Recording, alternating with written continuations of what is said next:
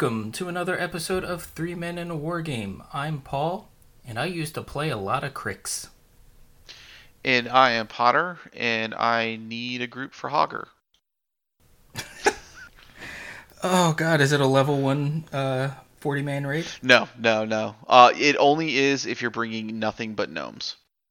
Well, yeah, I mean, that's the only way to do Hogger, I thought.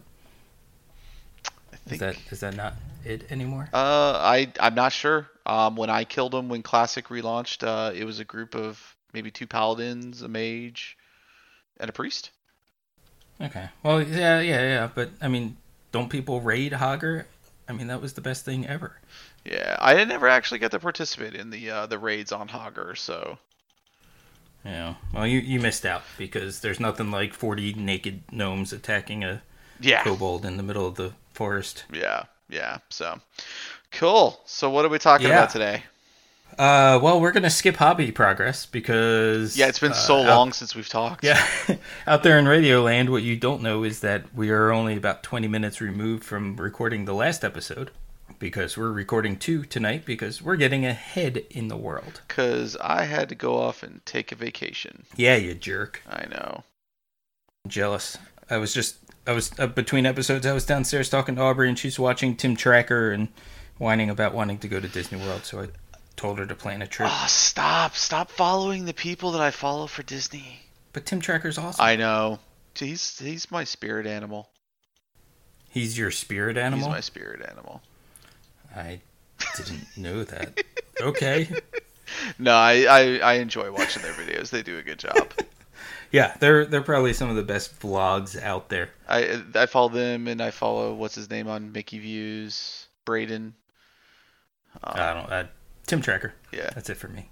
Disney food blog, because gotta have the food. So in case you don't know, we're all Disney nerds. All 3 of us are Disney nerds. Hardcore. And that was something that I guess we didn't necessarily know when we started the podcast. We didn't. It was something that I think we figured out when you and Chops went to Disney last year, I think. Yeah. Together. Yeah. Organized that real quick. But yeah. So we also like playing games. A little bit. Just a tiny bit. And today we're gonna talk about the game that actually brought Chris and I together as friends. Woo! It's a love story. It's a love-hate story. It is. I think it is, but it's still better than Twilight. Yes. I do it for the. Yes, I do it for the memes.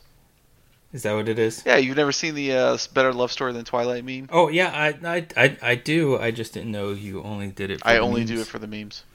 That's why I'm in podcasting. Really? Yep. Okay.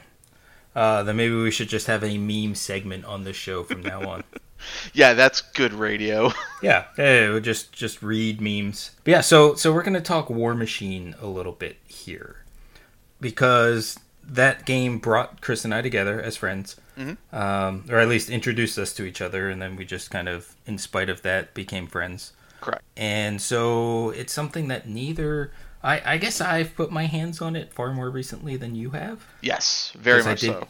I did play a battle box game in the Journeyman League that is currently going on. I think you got your hands on it even earlier than that I didn't do too, because I think you and was it Justin played a pretty quick game back when Chops was really looking at buying that Retribution army, and I ended up getting that Legion army for free. I think you got a game in with it was either. I think it was Justin. I played a game with Justin last summer, and then I played a game with Jim sometime, I think, in the fall, and then I just played another game with Jim recently. Yeah, so see, I have not touched War Machine since the launch event for 3rd edition. Okay, so it's been quite a while for me, quite a while. So that actually leads me into one of the first things that I was curious about. Why did you stop playing War Machine? A lot of why I stopped playing War Machine is because when I moved down here to North Carolina, I realized what kind of player I was. And I was not a fan of it. Mostly brought to my attention by you.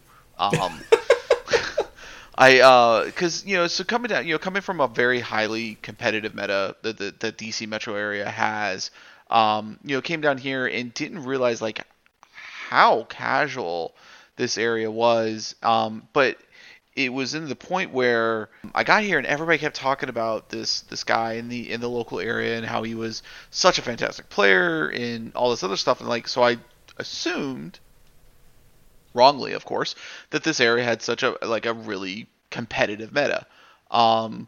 After playing a few games, realized that there was one store that was competitive, and then there was another store that was very casual.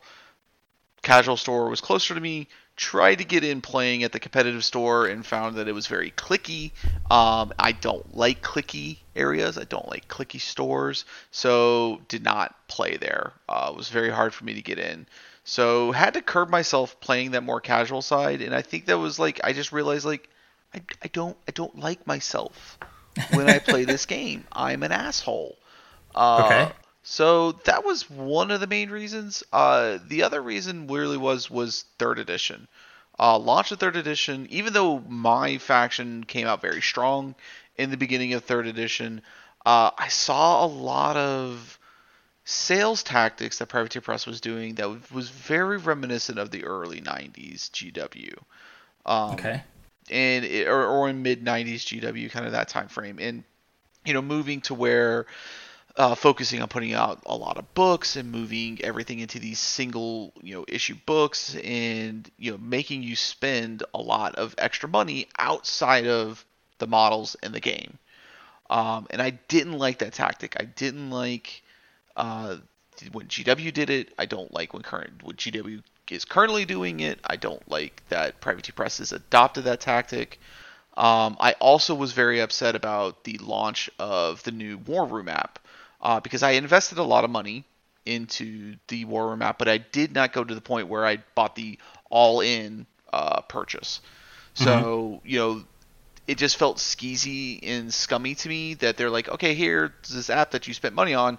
Well, we're going to rebuild it, but none of your stuff's going to transfer over. You're going to have to rebuy everything you bought. Yes, now granted at a discount because of the fact that I did own it before. They did give me a discount, but I was like, why? It's the same stuff. Just transfer your database over to your new app. Like it didn't make sense to me why I had to repurchase that. So again, it felt like a scummy business practice, and there's probably a practical reason from an IT perspective of why they did it.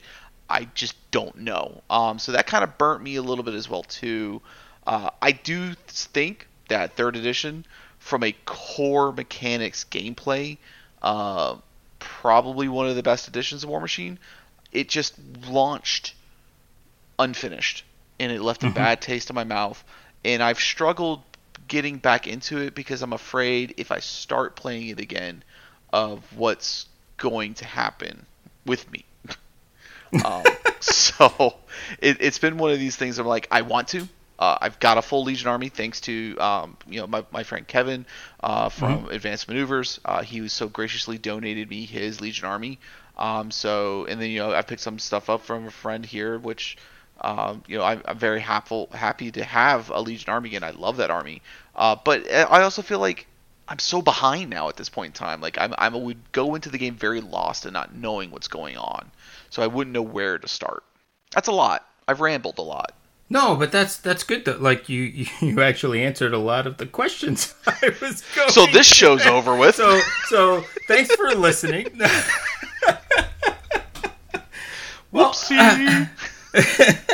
No, that's good though. But I think you hit on some good points, because at least for me, I fully agree with you on the horrific launch of 3rd edition of the game. I constantly say they Final Fantasy 14'd it. Yes. Yeah. Because from everything I hear, it's in a fantastic place right now. Which Final Fantasy 14, fantastic place right now. I think it's a great analogy. From my experience with jumping back in and very, very casual, nothing serious, not even regular games. It's surprising to me how easy it was to get back in the groove. Right. I thought it was going to be a pain in the butt because moved on. But it's very much like riding a bike. Like it felt very familiar, very good, very comfortable. I did not expect that. No, I mean, and I'm glad that it's that way because like it's War Machine is always going to be like for me like that game that just like I think elevated tabletop gaming for me. So it's always going to have that special place in my heart. So like I'm glad to hear that it's doing so well. Because I think Privateer Press is a great company. I mean, I think they're one of the few companies that in the past 10, 15 years that has really made GW sweat. Right. X-Wing I don't think X-Wing can compete, even though it's been for a long time the largest miniatures game out there. But when we're looking at things that are unpainted, unbuilt, that have those kind of like same kind of mechanics that are similar to each other, it's good. They help keep that giant in check, and I like that for the little guy. I've gotten a chance to meet a lot of the guys, that work for me. I've had lunch with Ed Burlow. I've sat down and shot the shit with Will Schick. And a couple of these guys. God, I can't remember the guy that used to do their press ganger program, Hungerford. Got to meet him a couple times. So I've met these guys, and they're fantastic guys. They're very passionate about what they're doing. And I think they're just in a point right now where they're struggling as a company to figure out, like, because they are getting bigger. It's like, okay, now how do we keep that more of that small company feel as well as growing at the same time? And I just think they're just having some growing pains. So I think where they're at right now, I think they're much better off than what they were at third edition. I don't see as many of these kind of scummy business practices that I saw at the beginning of third edition. I think things are a little bit better placed. They've moved everything to more of a digital focus. So now with them being so digitized, it's easier for you to be like, pick and choose the things that you want, and it doesn't feel like forced. Like, if I want to play this, I have to buy this. Whereas I felt in the beginning of third, it felt like that. Yeah, and I think one of the good things they did was doing away with book releases. Mm-hmm. I 100% agree with that. I mean, I know like it was more than just the rules, but it was also fluff and all that stuff. But it definitely ends up locking companies into a release schedule, right? So right. Even if something's not fully tested and you put it in that book, then it's done. Yep. Right, and then they constantly also had the issue of, okay, but we got to go through the sculpting process, and then got to make sure the sculpt is good, and then got to produce it, and then get it out. And so then there were some times where things were in a book that came out a year ago and still were not in players' hands. The Retribution Colossal, I think it wasn't the Colossal. I think it was one of their Colossals, because it was their first advent where they're going to start messing with the hard plastics, and that was it was Convergence. Sorry, it was Convergence, not. So they were getting one of the very first hard plastic models that they were getting, and that was very kind of same thing. They announced it, they put the art out, they put the rules for it, but no one could play it, because the model didn't exist, because they announced it too early, because they were going into this, figuring out how to transition from the resin plastic hybrid and into the hard plastics, and as far as I know, it just really didn't pan out for them. But yeah, people had models that you just couldn't play for forever in a tournament setting. Right, exactly. And especially something like that where it's a limited faction, and there's only so many models anyway, and then something important like a Colossal isn't out. Yeah. Right, so I mean, that puts you in a situation where then people are going to get a bit grumpy. Yeah, and I think I got a little... I mean, you just hit on something where you said that something as important as a Colossal. I think Colossals, as much as I love them, I love Stormwall, I love Hurricane. They're great models for Cygnar. And in all the factions, their Colossals for the most part are amazing looking models. Yeah. Oh yeah. But well I don't like how it felt like it got to the point where like I had to take Colossals. Well, that's good. That's because you played Cygnar. True. I mean, that's fair. But like, even with I think outside of maybe most Hordes factions, with the exception of Trolls and maybe Menoth, most people in the area that I was playing with played with their Colossals. Most troll players were playing with Mountain King because at the time it was one of the very few ways to make trolls viable. Right. And then, but I think every other Horde's army was not taking their Colossals or Gargantuans, whatever you want to call them. And I think pretty much everybody but Menoth was taking their Colossals. Because Khador definitely was, Crix was, Cygnar definitely was. Retribution maybe not. I can't remember. But we didn't have a lot of ret players in my meta, so. Right. But it felt like you had to, and it felt like this. When I started playing War Machine back in Hordes wasn't even out yet. I think we just got to the 3rd expansion book. But like when I played, a game was a caster, 2-3 jacks, a solo, and a unit, maybe 2, and that was a game. That was like a tournament game. Mm-hmm. And then just seeing the bloat, and it was always, and you would get wrapped up in the ADD of like the books will come out, and there'd be all these new cool models, and you would want to get them, and people would keep buying them, and of course, like then you wanted to play your models, and then legendary models came out, or epic models came out, and they increased the game size again, because like you could only play epic models in 1st edition if you played, I think it was 650, 750, I think that was the point range around there. Your point size had to be higher than that to play epic models. Well, of course everybody's going to play that because they want to play their epic models. Well, and even with before Colossals, at least around here, before those came out, a lot of people were playing 35-point games. Yeah. And then once Colossals came out, you never saw anything but 50. Right.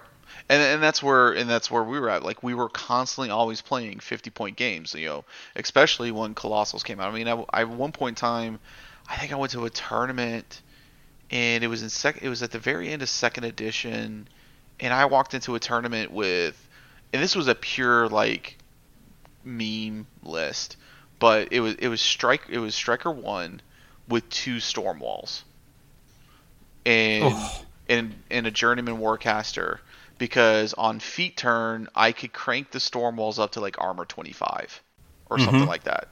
Because I think they were like armor 18 base, then the +3 for the arcane shield, putting him at 21, and then Striker gave like +4, +5 to armor.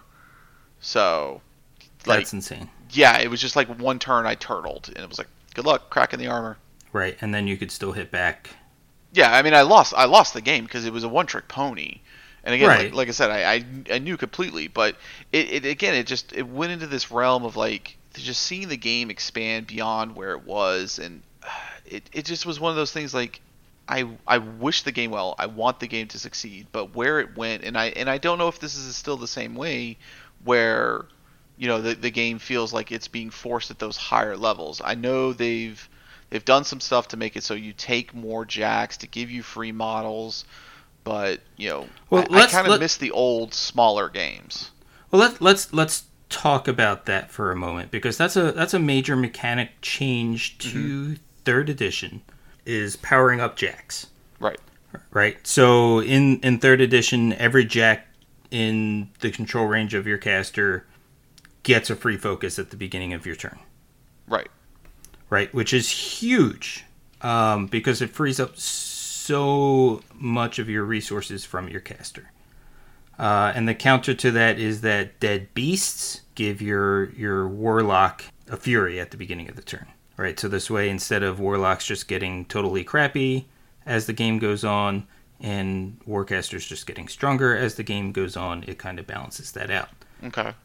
Right, so that's a pretty huge change to the way the game plays. Yeah, I mean that's pretty significant. Yeah, which allows you to better take more warjacks, right? And then they've also upped the number of warjack points. Mm-hmm. Right, because in 2nd edition, you get, 7-8 warjack points? Yeah, it was very small. It was never enough to the point where it was like one whole jack, unless it was like a super small light warjack. Well, it was what, either like I think you could get either a pretty decent light jack or a pretty crappy heavy jack. Yeah. Right, 7-8 points, because I think at that point, maybe 8-9 points for most of your warjacks. If I remember Maybe correctly, 7. yeah. I mean, obviously you're more bigger, badder guys. They were a little bit, beefier and more expensive. Um, I'm trying to remember. I can't remember the exact point cost for a lot of them anymore these days. I used to have a bunch of cards sitting here next to me on my desk, but I moved them, so I can't even look. But yeah, I think it was. I think it was. I think if you were 10, you were probably pushing pretty high. Yeah, I think you're right. So really, it was like just under a jack. But now your warjack points. I mean, they're quite significant from what I remember at the beginning. Yeah, so basically you're at like 27, I think is pretty much the number that you usually see on casters. Hmm I mean, that's quite a bit. It is because I believe with Crix, like your Slayer's 10 points, maybe a little bit more. Yeah, so I mean, you're getting two free heavies and maybe a light. Right. So there's a lot more. I mean, basically what you see in a battle box is a 0 point game. Okay.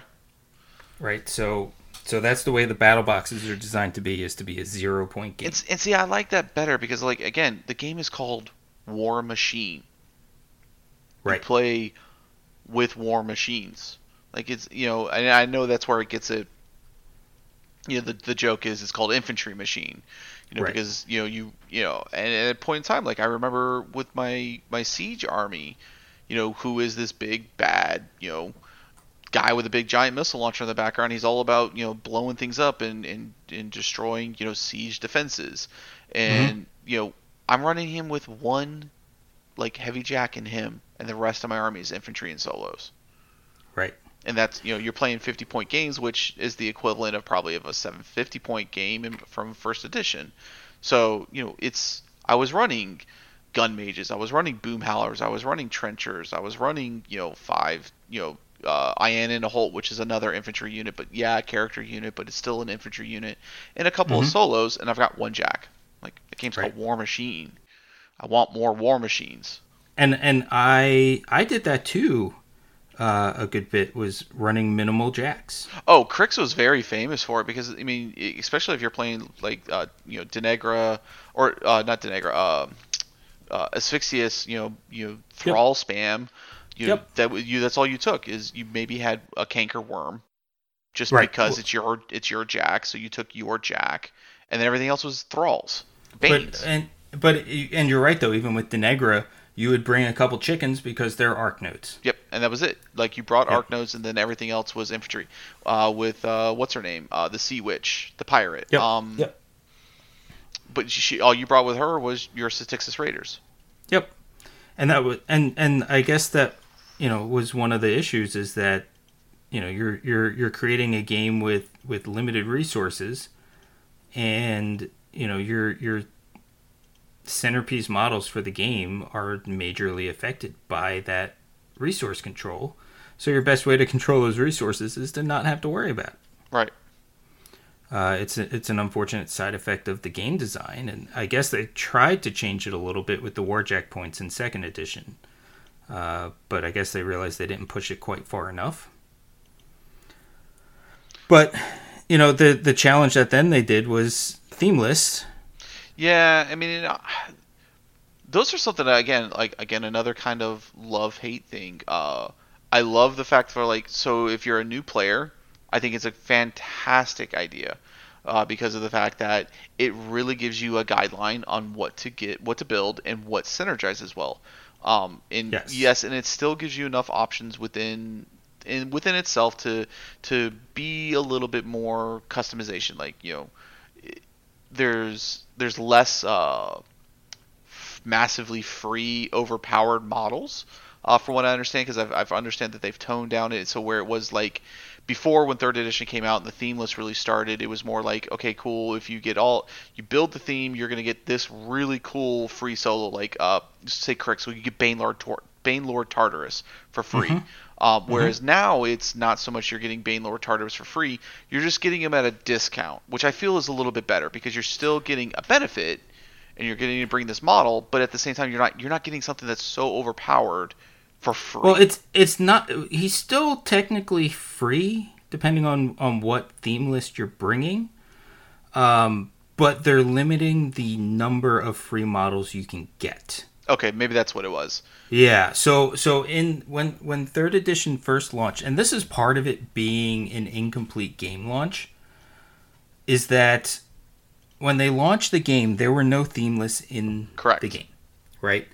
However, apparently in their wise decision making, they wanted people to play in theme for the reason that you said, is that as the game gets bigger and new people are coming in, it's easier to understand the theme. It's almost like a sub-faction, right? It's breaking it down into sub-factions, kind of like what Weird's doing with keywords. Correct. So from the very beginning, that was the intention, was that third edition is going to be themeless. But then they launch with no themeless. Right, and then you changed your army designs in the way that the way that they changed things from second edition, third edition for where the armies worked and how they buffed themselves and their synergy that they had were designed around these upcoming theme lists.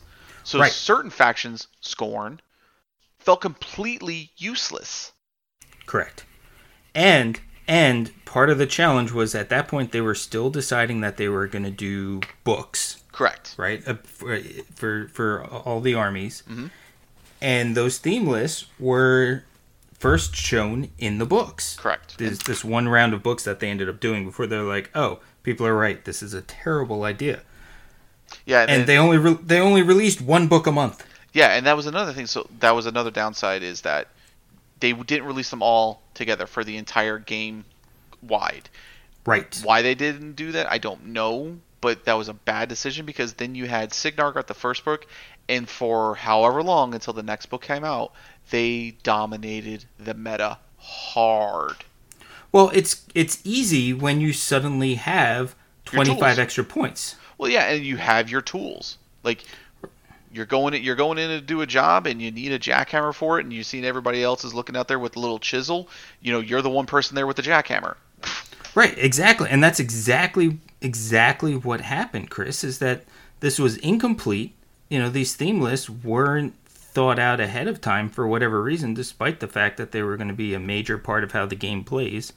And that, I mean, realistically, and here's where I'm kind of going with this, is that was my biggest turn off with third edition, was that all this stuff was so incomplete, and it felt that way, right? So then as these games are coming out, and you have people like Cygnar who are suddenly having access, because if you built your list right, you could maximize the number of free models that you got. And there was a lot in the beginning. Yeah. The beginning of third edition, the amount of free models you got was ridiculous. Right. And so now what they were smart enough to do, and I think this is kind of to Privateer Press's credit in general for third edition, is that they are doing a good job of looking at what doesn't work and coming up with a good solution to it. So now, depending on your points level, changes how many free models you have access to. Yeah, right. and I will say, so like you touched on a point there, like what one of the things I wanted to look at was, you know, the ITC format that they're doing, and I think that's what they're calling it, where they're going through, and instead of looking as a faction as a whole, you know, they're going the CID. CID, thank you, the CID. They're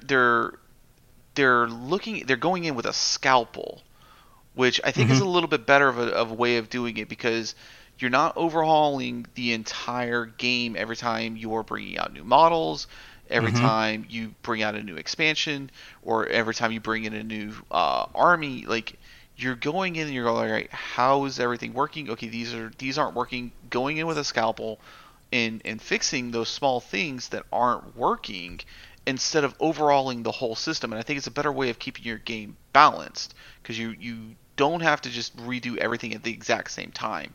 You focus on the things that you are reported that aren't working, that you're seeing that aren't, you know, performing well in the tournaments and the metas, and you go and you fix it instead of just overhauling your whole system. And that makes it where you may not have to have a fourth edition for years to come. Right, exactly. Especially with how good their core set is. Their core rules are just, you know, it's in a really good spot. I will always give third edition War Machine to that credit. I always felt with with the exception of the tough rules to the changes to tough, I feel that the core rules for third edition were very good. I thought it was a good enhancement of where things were at with second edition. The same way I felt second edition was a great enhancement for first edition.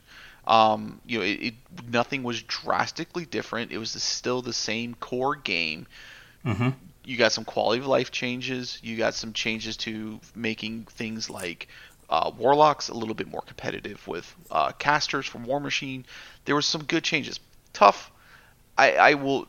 If there wasn't a whole army designed around tough with the trolls, I would say that the tough rules would have been fine, the changes to it. But because you basically took an entire army shtick and you said meh, which really wasn't that overpowered to begin with.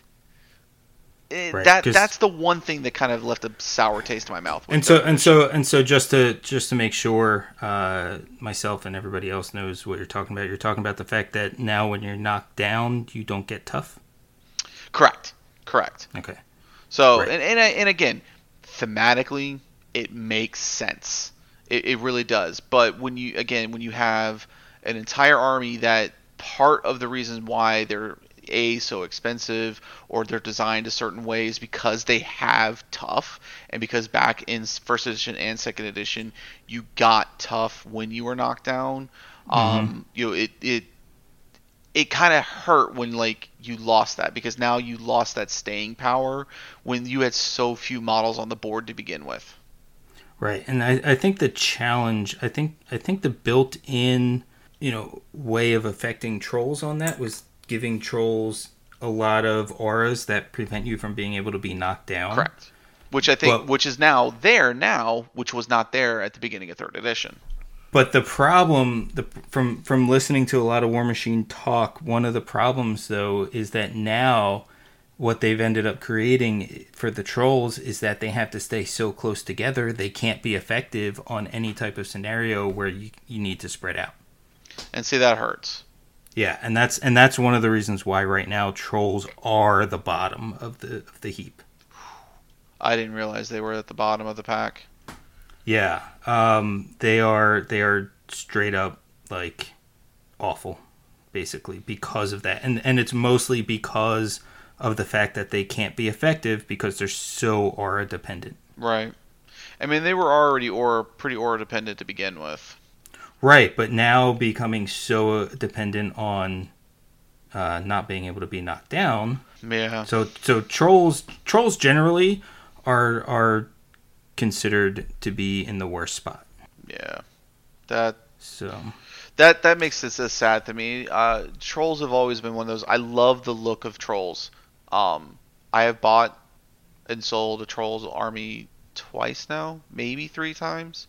Oh wow! I have a love-hate relationship with them because I love the models. My problem with it is that I don't want to always just play Doomshaper, unfortunately the only way to really play trolls dire troll heavy is Doomshaper, and that's why I want to play trolls, is because I want to play with dire trolls.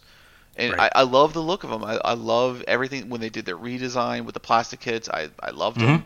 I just don't like that they're forcing trolls into taking so many light war beasts, because I want the big heavies. I want the big Griblies. And so I keep buying them and I keep selling them because I want them to work a certain way, and they just don't. Right. So let me ask you this. What would it take you to go and try out 3rd edition War Machine? I mean, I'm not against it. Time right now would be a big thing for me. I mean, I'm not against trying it. That's an important thing to take into account, though, right? It is. I mean, you're looking at being heavily into Song of Ice and Fire, among other games as well, but that's something to consider. Is the time? Is it worth the time? I mean, in all honesty, come over one day and we'll just put them on the table and let's go. Okay. I mean, honestly, because one of the local guys here, the guy that's running the Journeyman League, Justin, he did reach out to me. He offered it to me. At the time, it just didn't sound appealing to me. But now, hearing the stuff that you've talked about, the stuff that Jim's talked about on the Discord channel, about the kind of fun that you guys are having and where the game is at now, it's kind of changing my mind to wanting to play, because I've also got I have two guys at work that play tabletop games as well too, and Mm-hmm. they were heavily into War Machine Hordes. My friend Steve sold his entire almost fully painted Menoth army, Oh, wow. which included pretty much almost every single Menoth model, to one of the guys that works with me. And then, the other guy was playing Legion, and they were part of the community, the regrowing community that was happening here in the Raleigh area. Mm-hmm. And I've been hearing some negative things coming from them about it, and that they've jumped ship as well too, and have now moved to Age of Sigmar, and they're playing that. I don't know that I can recommend that choice. Well, yeah, nor can I.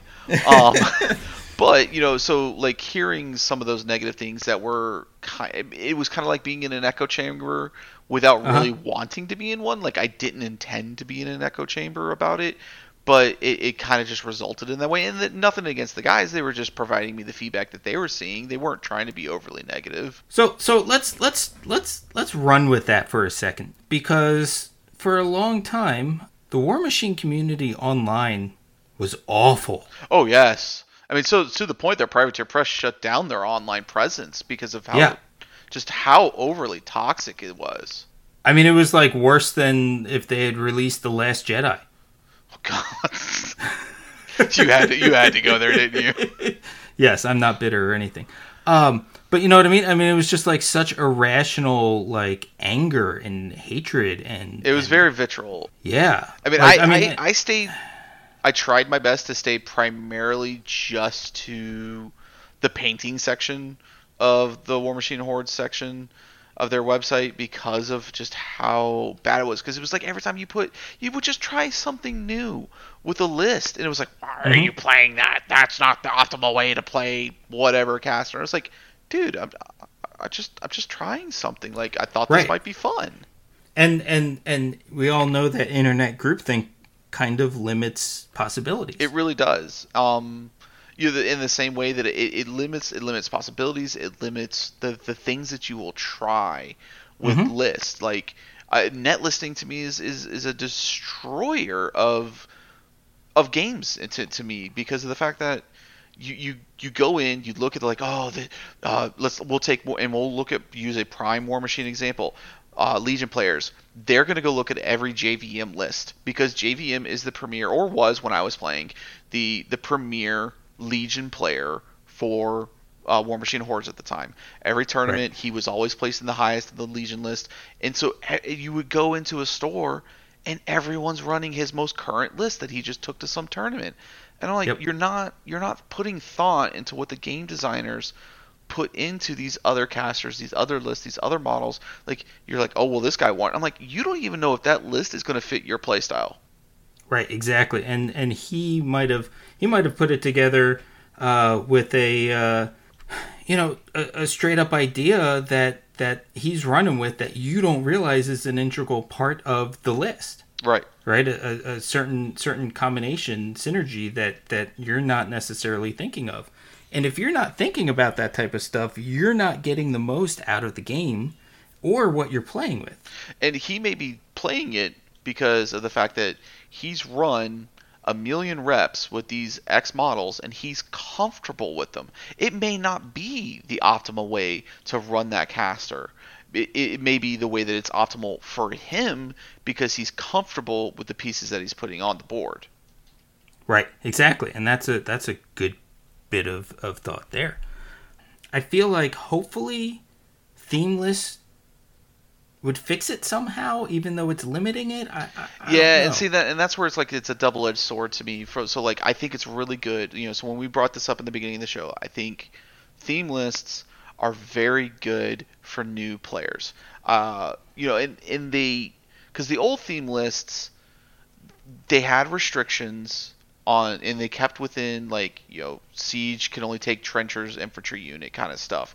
From the old days, like it helped. Yes, it helped keep people in a bailiwick of models that they could choose from, but at the same time you still had a lot more customization than you do now. Like whereas now it's like it's this caster is now designed to only take these models, and I feel like that's limiting. Like I don't like that aspect, because if I want to take Thagrosh, and I want to maybe bring something that's not Ogryn, I maybe I want to bring Legionnaires because I just want to do it.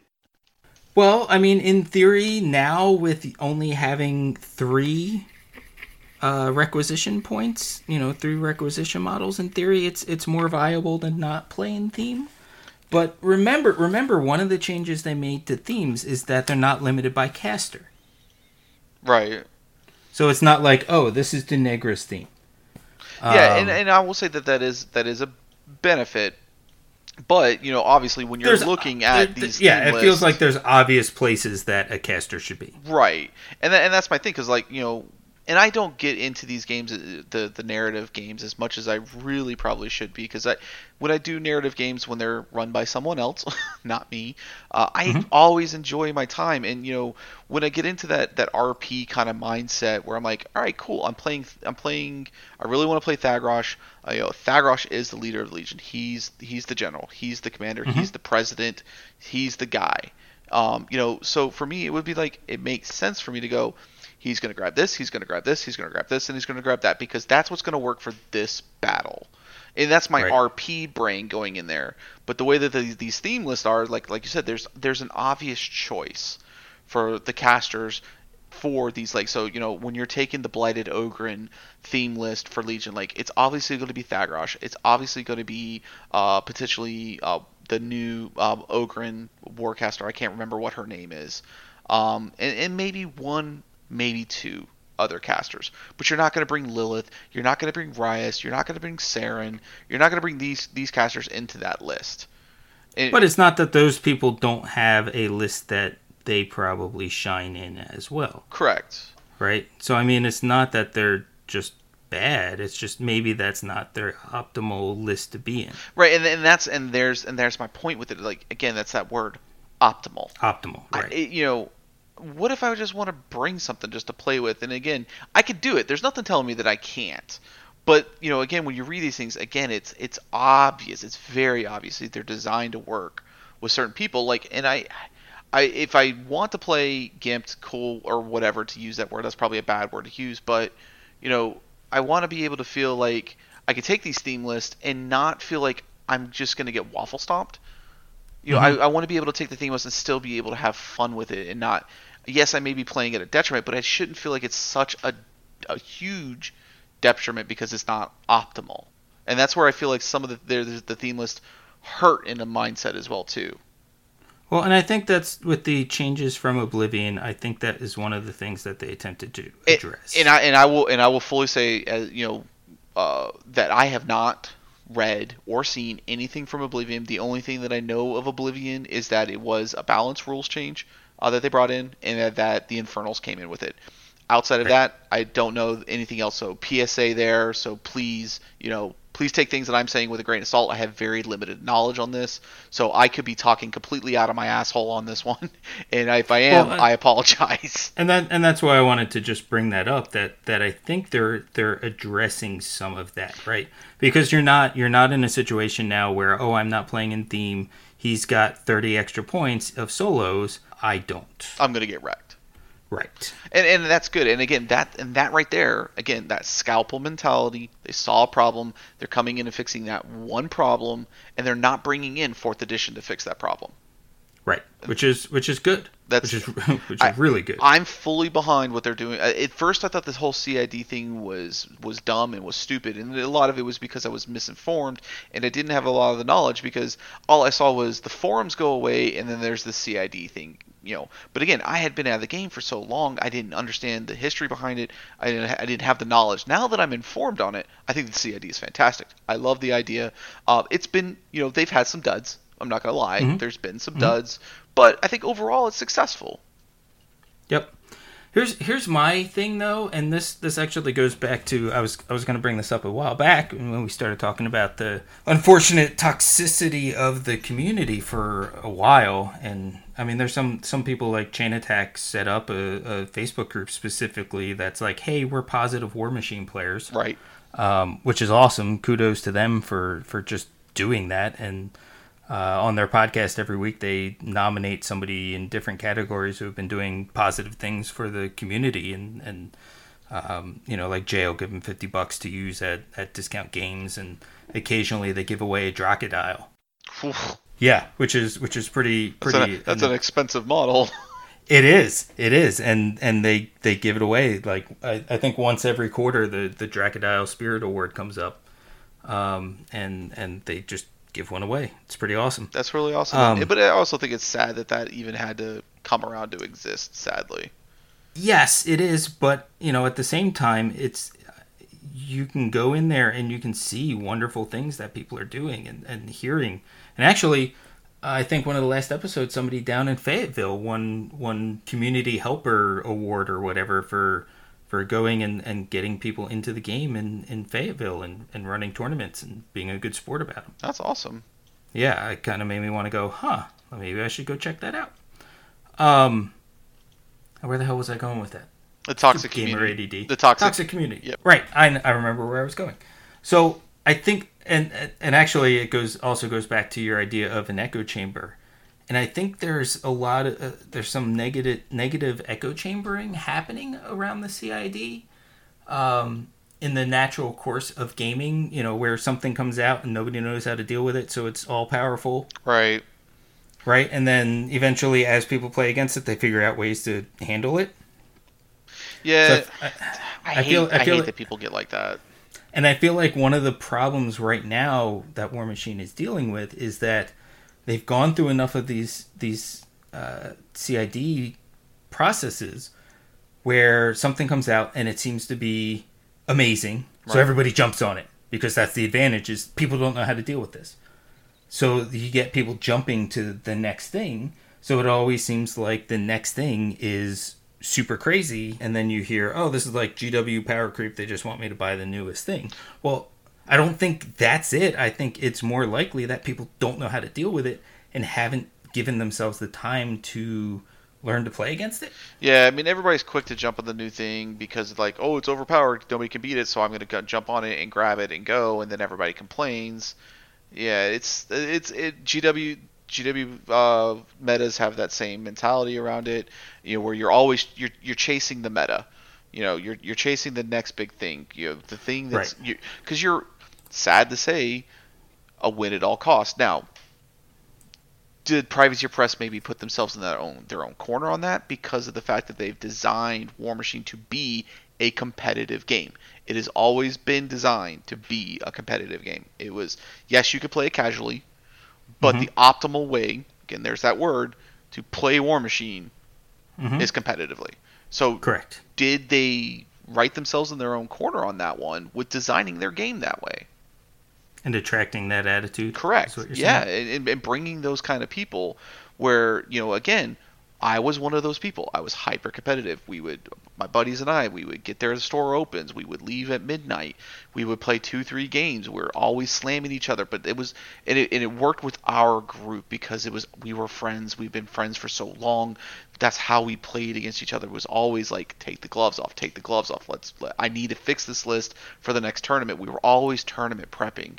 Right. But it helps when your community knows what you're getting into. Right. And then coming down here, I was like a pariah because I had that mindset. And like you've even said, like you and I did not get along immediately because of me being kind of in that mindset and heckling people for taking certain substandard things. Right. At least what I thought was substandard. Or even just being like, well, why would you do that, you schmuck? Right. Exactly. Which was a dick move of me. But again, I didn't realize I had become that win at all costs kind of person. And again, it wasn't a negative thing where I was at because that's how everybody was. So I was on the level with everybody.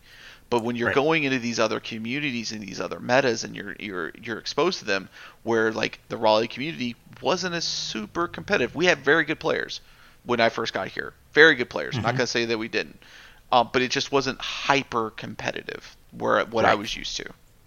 Right, like the Malifaux community is. Yes. And I think that's one of my struggles with getting back into Malifaux as well, too, is because we have, as Chops has pointed out many times, we have one of the best metas in the nation for Malifaux. Yeah. And so it's Yep. like it's hard for me to go like I want to play a casual game and I'm going to be fun and bring this dumb list that's not going to work, and then I get waffle stomped, or I have to deal with somebody's attitude of win at all costs, and I'm like, screw you, I don't want to play. Yeah, you got to find the right player. Right. That's the challenge is that, but that kind of attitude goes away when you have everybody at the same time trying to compete. Yes. And it builds on itself, right? It does. And it can build a really good community, but at the same time, it can build a cliquish, uninviting community. Right, and that's part of the challenge on that.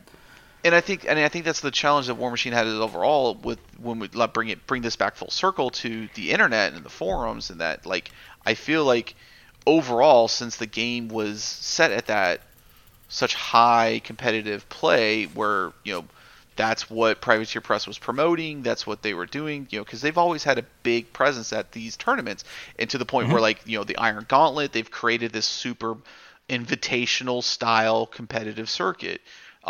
And again, that's what their game's designed on. That's what they do, and it's good, and I'm okay with it. But it creates a toxic community because everybody's looking at what's power, what's optimal, what's substandard, and they're going, don't take this, don't take that, take this, and at this point, like now you're left with models that you don't play, and I'm like, but these freaking look cool, and I just want to play with them. I don't want to be ostracized or made fun of because I'm playing Trencher Commandos. Right. Right, or just having your ass handed to you every time. Right. That's not fun either. No, and War Machine does have a pretty steep learning curve. Yeah, to master, yes. It's easy to learn, hard to master. Right. Its core rules are very simple to learn, and I will say that. It is a very hard game to master. It took me playing through Khador, Signar, Circle, and Menoth to learn like where my shtick was and learn the game really. So I went through a lot of armies to master the game, and I really wasn't even that big of a master. I was decent for my area. I held my own, but I was nowhere near to like some of the guys in my area that were very top tier. Mm-hmm. Yeah, well, I mean that's a testament to the game, right? Yeah. That it's I can pick it up, I can net list, and I can win just by existing. Right. So let me ask you this, and this is, well, maybe not. Let me ask you this, but let me present this idea to you. So part of Oblivion is that there is a campaign system. Mm-hmm. Can I convince you to play through an Oblivion campaign with me? How many gaming days are we talking? I don't know. I don't have the book. I'd have to look. But I think it would be an interesting way to just kind of explore this because, it is a competitive-based game, right? But they've always put out narrative stuff that's been really good. And I will say some of their narrative is some of the best in the industry, in my personal opinion. Like some of the stories that they've written have been fantastic. Their take on the Dirty Dozen with the book that they wrote out with Signar, such a fantastic book. Butcher as a character, one of the people that like I thought would never have one of the most engaging stories in their lore. He does, and it's fantastic. But I'm not even talking about just the straight up story, but I'm talking about the scenarios that they tend to create for their narratives. Yeah, their scenarios are some of the best in the industry. And they go unnoticed. Yeah. Because everybody's so hung up on SteamWorld. Yeah. Right. So I think that we could maybe find some fun in playing through some of this campaign. Like you were talking about in the last episode about saying that you wanted to cycle through games. Right. Right. So like if we put then third week of every month we're gonna do War Machine and we're gonna play through this campaign. Might take a while, but might be fun. Let's do it. I'm on board. Okay. Okay. Cool. I will crack the Legion out, and let's do it. I'm on board. Here's one thing. I'm going to put a caveat on this. Okay. I would like at least one of those campaign weeks. You got to get me a Susan sighting. Okay, we can do that. We can do that. We will make sure that happens. There's my caveat. That's how I'm playing. Okay. Okay, so yeah, so we will do an Oblivion campaign, and we will report back to our listeners. This should be fun. As we do that. This should be fun. We can just do some updates and be like, hey, how did we feel about being away from War Machine and then coming back and playing the more casual narrative side of it? I'm on board. All right, cool. Maybe yeah, perfect. And I believe the campaign works as a 2-player as well. Okay. Supposed to be pretty interesting. I was gonna ask you, is there, how many minimum players do we need for it to work? No, just you and I can do it, I believe. Cool. Yeah, and then it's like, okay, well, if you play this scenario, and then depending on who won, it changes your scenario and stuff like that. So, should be interesting. I'm on board. I like it. All right, good. All right, well then. That was a good chat about War Machine. So yeah. let's wrap this guy up. Final thoughts, Chris. I am a lot more hopeful about playing the game than I was coming into this conversation. Well, good. Yeah. I'm excited about that. I'm excited that you are excited because I discovered that the game's still fun. Yeah, I mean, I knew it was always still going to be fun. It was just more along the lines, am I going to hate myself when I start playing? Well, that's why I was recommending the Oblivion side, and that should work. The narrative side of it, yeah. So this way, it's keeping you out of the steamroller mindset, right? Which should be good. Yeah. All right. Well, thanks for listening to this 2-man episode. I don't think we ever said what happened to Chops, but he's okay. Yeah, he's fine. he just had to deal with some stuff. He's okay. Yeah. It's actually really late right now, and he has a little kid, so yeah. That's yeah, he's not like no more car accidents or anything like that. So, but follow us on Facebook, Twitter, Instagram. That's all at 3 Men in a War Game. Thank you to our patrons. If you want to become a Patreon supporter, patreon.com/3 Men in a War Game. A thank you to Static is the City for the awesome music that you get to hear every week. They are on Spotify. Go there, listen to them. And I think that's it, right? Yep, I think you covered it all. Oh, Discord. Come hang out on our Discord. While we were recording this, somebody new joined our Discord. It's pretty awesome. Yeah. So yeah, that's awesome. Discord. The link will be in the description. And then I guess somewhere I'll find an old episode and cut in Chops going, bye! Yeah, I was about to say, I was like, who's doing the bye? Yeah. Bye!